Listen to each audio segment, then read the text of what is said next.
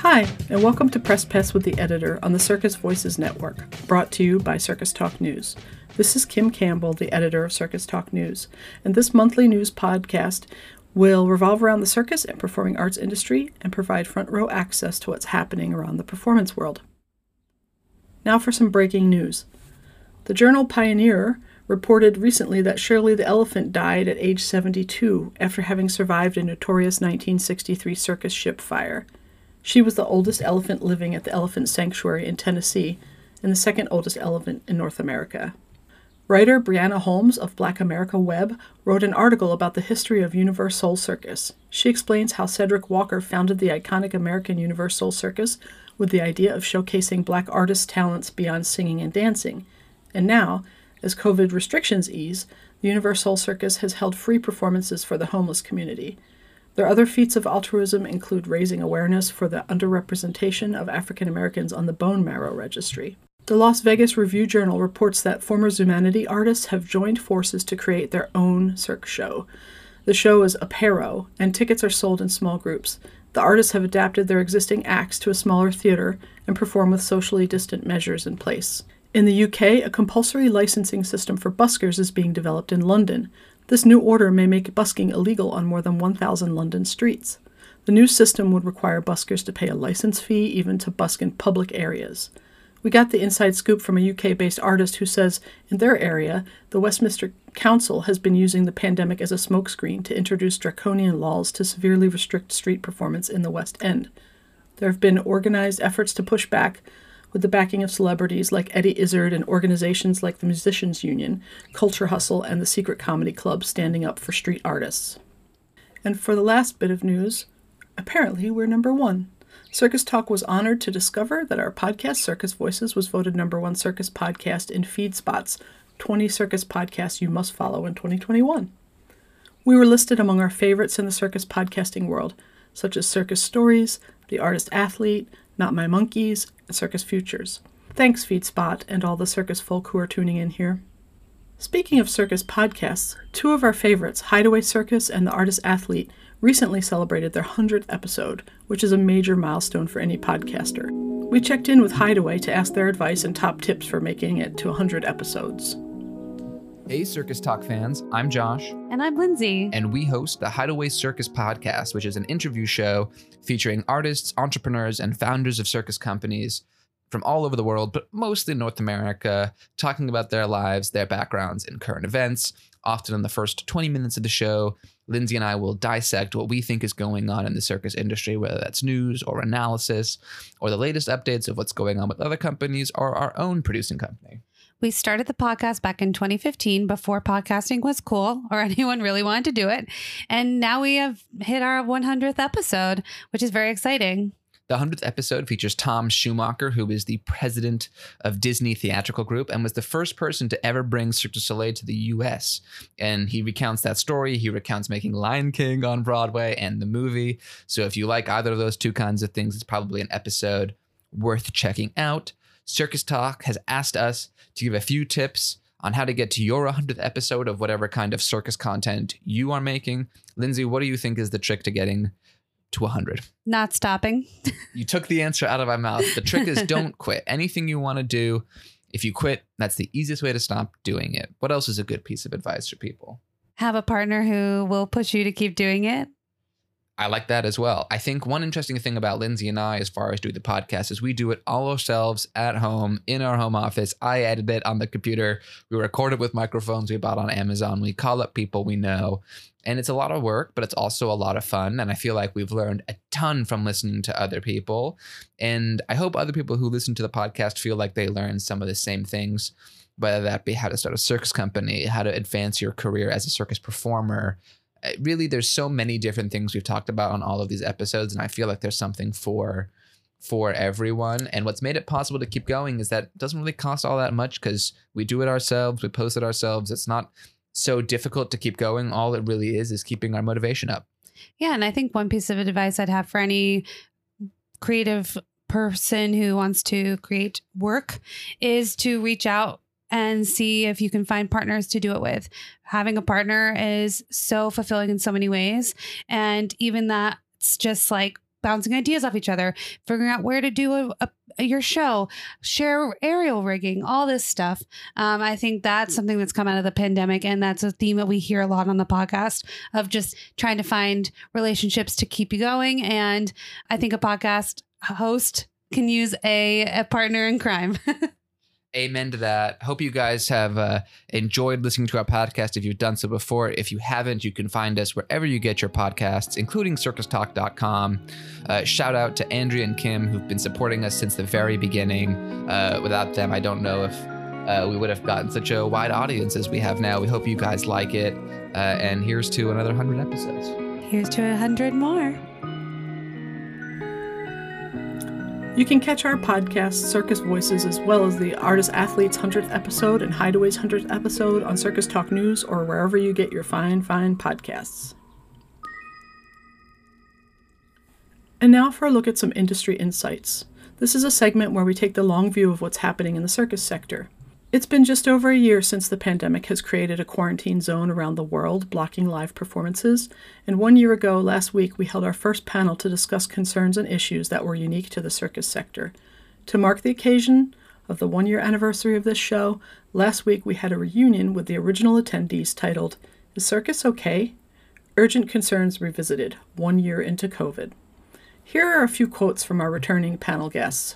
Vincent Massager of Dolce Vita Spectacles said, "There are going to be less players, less shows and artists, and it's going to take a couple of years before things can get better. We'll lose a lot of incredible talent, and that makes me sad. Humanity has a lot to learn from what we've been going through. It's shit that this happened, but it's not as bad as the climate change that is coming right now. That's the big thing we're going to have to deal with." Matthew Jessner of Dragon said, "The art form needs to be vital. You're not going to have it, circus, as a career extension from competition. The only people that are going to survive this are the people from whom it's absolutely vital as a form of artistic expression, and that's going to be the end game." Nikki Miller, circus artist and director, said, "I'm of the belief and opinion that the performing arts is a needle of public health, and also a medicine for public health, and the robustness of an arts and cultural sector on any scale, in any community, even on a block, is reflective of the amount of vitality and the amount of imagination in that space. We're in a public health crisis, and the government does not see what we do as a form of medicine, and frankly, I think that is a huge problem." Adolfo Rosamundo of Juggling Magazine said, "As soon as the doors open again in theaters or in squares, the circus community will find a way, slowly, to get back to our natural inclination to contribute to culture." So, a note from the editor here. I moderated both panels, and there was definitely a more realistic and somber evaluation of what has changed in the circus sector over the past year and how long it will take for the field to recover. But you should go watch the whole panel in Circus Talk to avail yourself of some of the more hopeful and concrete advice our panelists have to suggest in order to keep our practice and the art form vital, as Matthew Jessner alludes to in his quote. Shows. Here's an example of that hopeful return to live shows, coming from Australia. Antman points out that the world premiere of the show was scheduled to be at the Sydney Festival, but was postponed due to COVID. Now, as Australia has gotten the virus more under control and begun to have live performance again, The Pulse recently debuted at Adelaide Fringe Festival. Antman says, director Darcy Grant promises a story of cause and effect. The piece also clearly sets out to celebrate the need for human contact that we've all been so deprived of this past year. In both those aims, The Pulse succeeds superbly. However, in the end, it remains an acrobatic showcase. The imagery is powerful, even disturbing. You can read the whole review on Circus Talk News. Did you know you can list your show, festival, and workshops on Circus Talk? You can even sell tickets or request pay-what-you-can donations for your event. Visit circustalk.com to find out how. And now, some job listings. The Circus Talk job board lists jobs of all sorts for the circus professional as well as performing arts, from auditions to administrative jobs. Here's a sample of what's up on the board right now. Located in New York, Driftwood Day Camp is looking for flying trapeze and gymnastics instructors. Work experience with children is required. They're looking for a professional and outgoing candidate. Applicants should apply by March 15th. San Francisco Circus Center is looking for a part-time remote merchandise manager. They're looking for someone dependable and detail-oriented. Applications are due March 28th. Circus Team is looking for a new program coordinator, adept at multitasking, management, and administration. Circus Team is located in Chicago, and applicants should apply by April 16th. The online circus festival is seeking acts for its showcase. Each participant can apply with only one continuous video act. The acts will be judged by a jury, with the finalists competing for prizes. Apply by April 2nd. Circus Talk Pro subscribers have access to the Circus Talk job database, which is updated daily by circus and performing arts festivals, programmers, and circus companies as they share their auditions and job information. If you would like to hear about more jobs, you should visit the jobs board on Circus Talk to see the most recent offerings.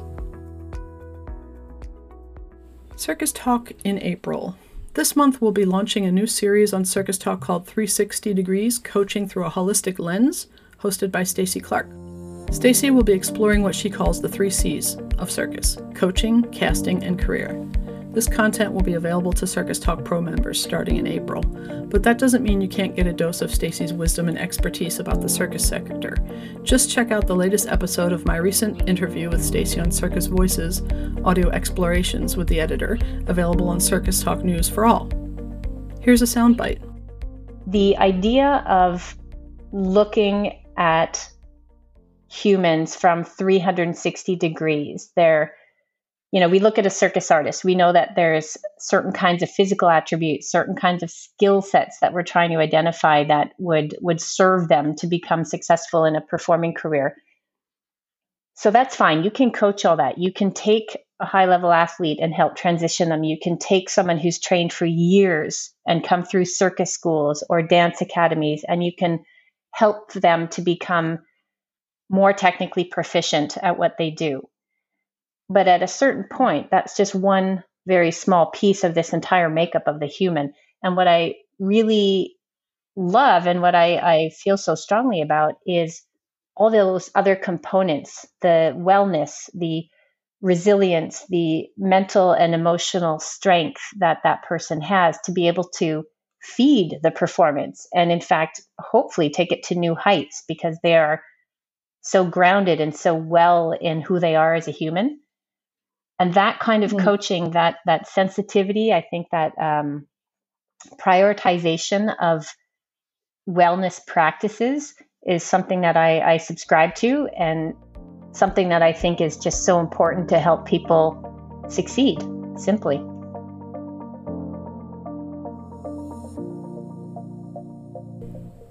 Circus Talk has also launched an equity and inclusion page.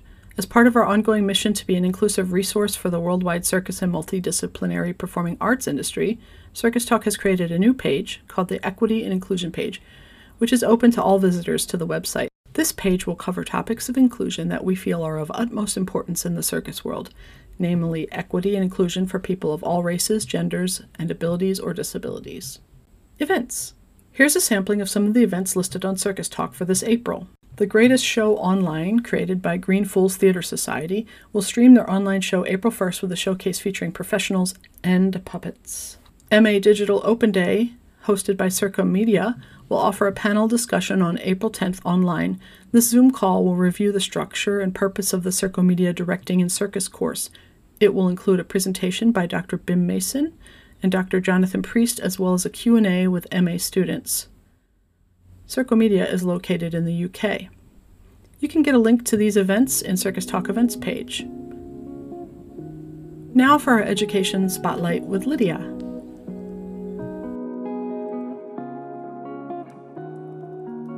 Hi, this is Lydia, circus student and Circus Talk intern. Welcome to another Education Spotlight. Let's talk all things auditions. Cirque Artiv School and ESAC are all still accepting applications. Cirque Artiv, located in Germany, will be holding in-person auditions from May 7th to May 9th, and they'll also have virtual auditions available. ESAC will be holding auditions the first week of July. For the New England Center for Circus Arts, auditions will be online from March 12th to 14th. La Escuela de Circo Caramba in Spain will have ordinary call auditions June 29th to July 1st in person, with results published July 2nd. We spoke to the executive director of Circadium, Shana Kennedy. While Circadium's auditions were held online March 17th, Shayna shared with us how COVID-19 has affected their audition process. She said, "Like all circus schools around the world that I know of, COVID-19 has required us to shift to an online audition format this year. Students are submitting videos that include selections of performance footage and training footage. We've been very specific about the exercises and skills we need to see demonstrated on the video, so that, as much as possible, our audition team can evaluate the students in the same way they would in person. Then we'll have an online Zoom component, where students will be able to meet faculty and get their questions answered. We're disappointed not to be able to welcome our auditioners in person this spring to our circus campus, but we will all get to know each other as best as we can on Zoom. And students are welcome to come visit campus later in the spring or summer if they'd like a tour. The silver lining to this is that we've all gotten very accustomed to meeting and learning online, and so in the future, we hope our audition process can be more accessible for people who live too far away to travel in person." That wraps up this segment of our Education Spotlight. Make sure to check out our advice pieces on Circus Talk for more guidance when it comes to your circus education. We have articles on deciding where to study, tips for applications, and tuition barriers. Thanks for listening, and happy auditioning. It's time to meet the artists. Our guest is Steve Ward, author of the new book, Artistes of Color, Ethnic Diversity and Representation in the Victorian Circus, published by Modern Vaudeville Press. Steve has a decades-long background in education, theater, and clowning, and has directed international youth circus festivals in the UK, Europe, and Brazil. He also ran his own award-winning youth circus. Now retired, he is a writer focusing on educational circus and historical aspects of the circus tradition. Here's our chat with Steve. My guest today is writer and historian Steve Ward, author of the new book Artists of Color, Ethnic Diversity and Representation in the Victorian Circus. Steve has a decades-long background in education, theater, and clowning, and has directed international youth circus festivals in the UK, Europe, and Brazil. He also ran his own award-winning youth circus. Now retired, he's a writer focusing on educational circus and historical aspects of the circus tradition. Steve, thank you. Welcome to the podcast. Yeah, thank you for inviting me, Kim. I wanted to ask you if the Black Lives Matter movement inspired you to write about the history of Black people in Victorian circus. Yeah, I thought long and hard about this. I think it was the case of the Black Lives Matter movement sort of reinforced my belief that this subject needed to be written about.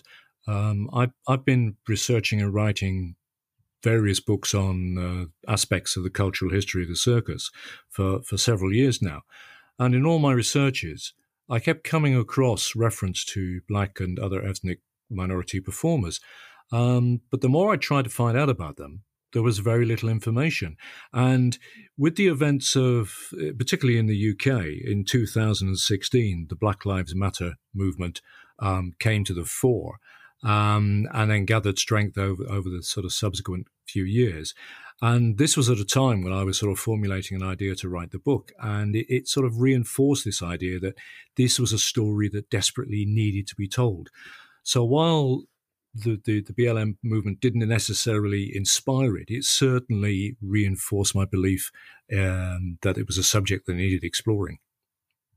Wow. Yeah, that makes sense. Especially you kind of like jumped on my next question by mentioning how difficult it was to find information about Black circus artists at the time and other ethnicities. What do you think the reason is for that? I think there are several reasons. I think historically, the circus has been predominantly seen as a white art form. And whereas there were many Black and ethnic minority performers in the Victorian circus, they were very often sidelined to the margins of history when it comes to recording the history of the circus. And it focused mainly upon white performers, Eurocentric and sort of American performers. And they disappear. They get referred to in one-liners, such as the black trapeze artist or the great African rope dancer. And it's taken quite a bit of research and trawling through archive material and a lot of trawling through old newspapers to piece these stories together. One or two of them were extremely well known, and one or two have been fairly well recorded. The first black circus owner in the UK was a man named Pablo Fank, or Fonk, I'm not quite sure how you pronounce his name. And he's an iconic black figure of that period, and there's quite a lot of information about him. But there were other black and ethnic circus managers at the time, such as Joseph Hillier, and very, very little is written about him. He's disappeared from the records almost, and you have to really dig to find information on these people. George Christoph was another black circus owner of the time in the Victorian era, and again, it took a lot of digging to find out exactly how he came to be a manager. And this is part of the problem, is that because, particularly in the UK, you had a very Anglo-centric view of the world, with a strict racial hierarchy, with white Anglo-Saxon at the pinnacle and right down to sub-Saharan African towards the base of the pyramid. So anybody who didn't fall within the white Anglo-Saxon image that many of the Victorians had got consigned to the margins of history. I'm so glad you did this research and found that there were amazing contributors to circus that were outside of that little group of white people. What is something that you learned in the process of writing this book that you hope that readers will take away from reading it? I think the key thing, Kim, is that there were many, many black and ethnic performers that underpinned the development of the Victorian circus. And I think it's very important in any art form that we need to understand the history of that art form in order to inform where it goes in the future.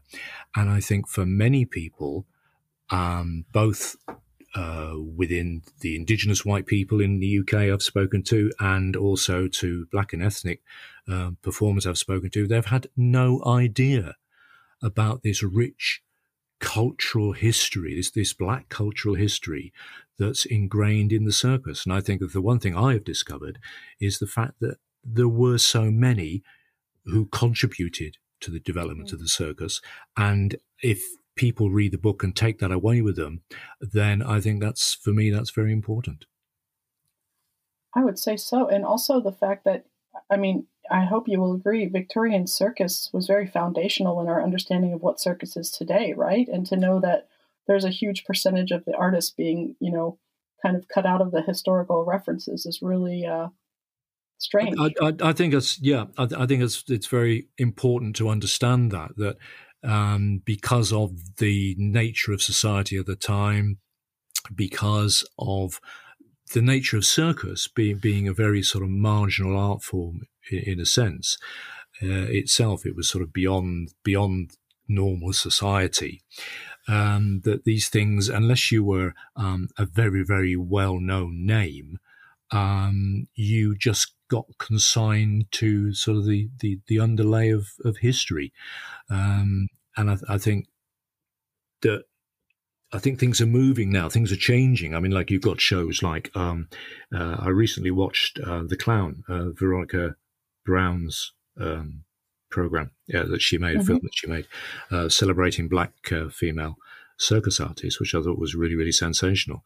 You've got Omnium, which is sort of promoting diversity. You've got Jonathan Lee Iverson, the last ringmaster, and his show. And I think certainly your side of the pond, things are developing rapidly, and I think there is this recognition.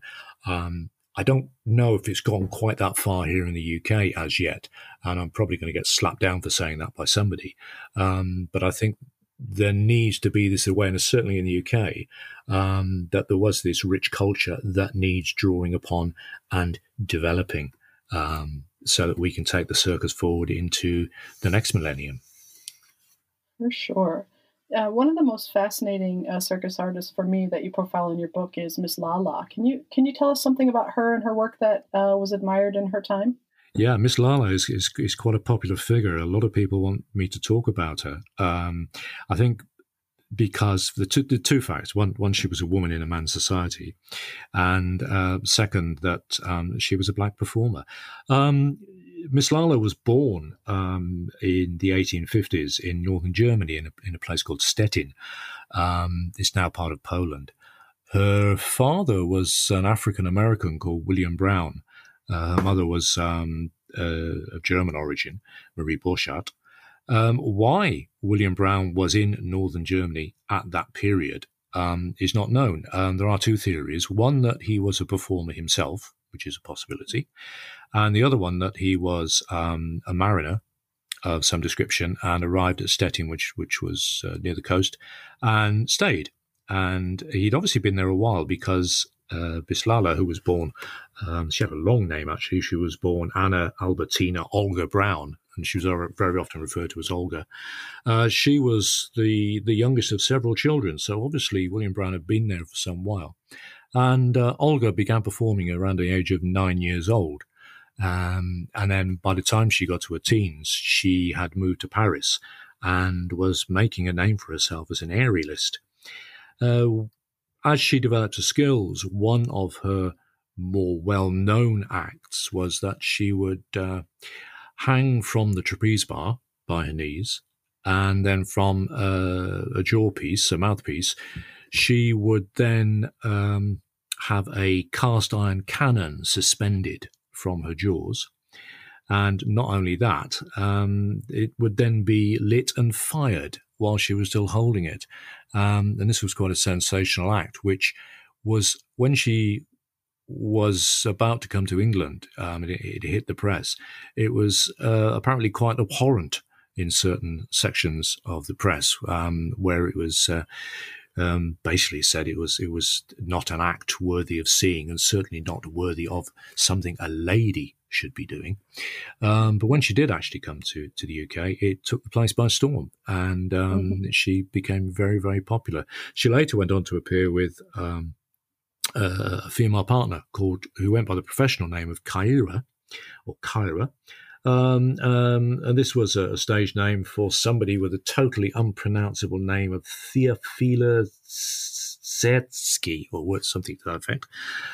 She was an Austrian, and whereas Miss Lala was very, very black in skin coloration, Kyra was very, very pale, and they formed an aerial act known as the Black and White Butterflies. Or sometimes the Two Butterflies, and they toured France and beyond, and appeared in England as well to much acclaim. Olga, Miss Lala, married. Sorry, can you still hear me? Yeah. Sorry, my screen went blank at that moment. Sorry. That's okay. Miss Lala married an African American called Emmanuel Woodson. And he was a contortionist, and he was in Europe at the time. They married and had a couple of children, and they then went on to tour quite widely throughout the world. They certainly went down as far as Australia and New Zealand. I'm not sure. I have no record that they went to the States, as it happens. And sort of Olga took on a more managerial role, a directing role of a Silver Ladder act with the younger members. And last heard of Miss Lala was in 1919. Her husband died in 1915. He had taken on the management of a variety theatre in Brussels in Belgium. And after he died, she attempted to go to America, but had a passport application refused at least twice. And the last record we have of her was in 1919 on her last passport application form. And after that date, she disappears from the records completely. My own suspicion is that she may have died in Europe, in Belgium, and possibly is something I need to try and track down, is that she may have been buried in the same cemetery as her husband. That would seem a strong possibility, but that needs further research. Always space for research, always something new to find out. Yes, it's an ongoing project, but I'm really excited about your book. Can you tell us where folks can get it? Sure. You can get it directly from the publisher. That's Modern Vaudeville Press, and their website is www.modernvaudevilleppress, all one word, .com/artistes/. That'll take you directly to the website. You can, of course, buy it on that famous internet book site. Am I allowed to say it? Sure. Sure. Okay. You can get it on the Amazon site across all domains, and any good bookshop. If you go in there and you quote the title and my name, they should be able to get hold of a copy for you. Great. Thank you so much, Stephen, for being our guest today. I really appreciate the chat with you and learning about your research, and I wish you great success with your new book. Thank you very much, and you're more than welcome. I totally enjoyed speaking to you. Oh, hello. A quick note of correction here. Earlier in the interview with Steve Ward, he refers to The Crown as being produced by Veronica Brown. It's actually Veronica Blair, also the woman who produces the Uncle Junior Project, which is an amazing project you should check out. That's it for episode 2 of the Press Pass podcast with the editor, your front row access to what's happening in the performance world, and a monthly circus news podcast brought to you by Circus Voices and Circus Talk. It's all the circus news in your ear.